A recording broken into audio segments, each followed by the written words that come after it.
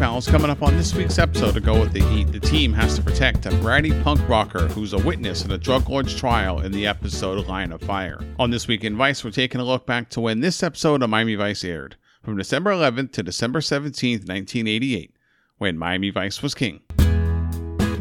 In news, on December 16th, crackpot conspirator Lyndon LaRouche was found guilty of mail fraud and attempting to defraud the IRS. In January 1989, LaRouche was sentenced to 15 years in prison, but would be released in 1994. 13 additional associates of LaRouche were found guilty of mail fraud and conspiracy as well.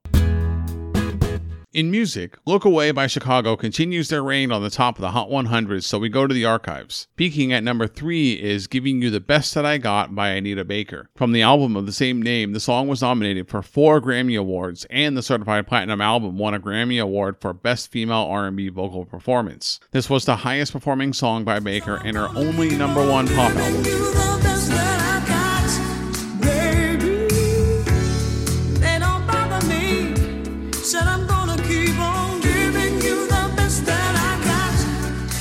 In movies, over the last few weeks, we've had quite a roundtable of movies. From They Live to Scrooge, it's been quite a mix of movies with a constant change at the top of the box office. It's time to settle down now, as we'll have the same number 1 for the next 3 weeks. What could possibly top Child's Play or Land Before Time?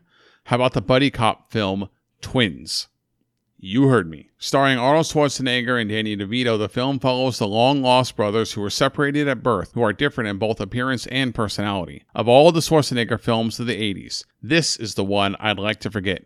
However, Danny DeVito is always a treat. And that's everything you need to know that was happening when Miami Vice was king. Be sure to join us on Go With The Heat at gowiththeheat.com.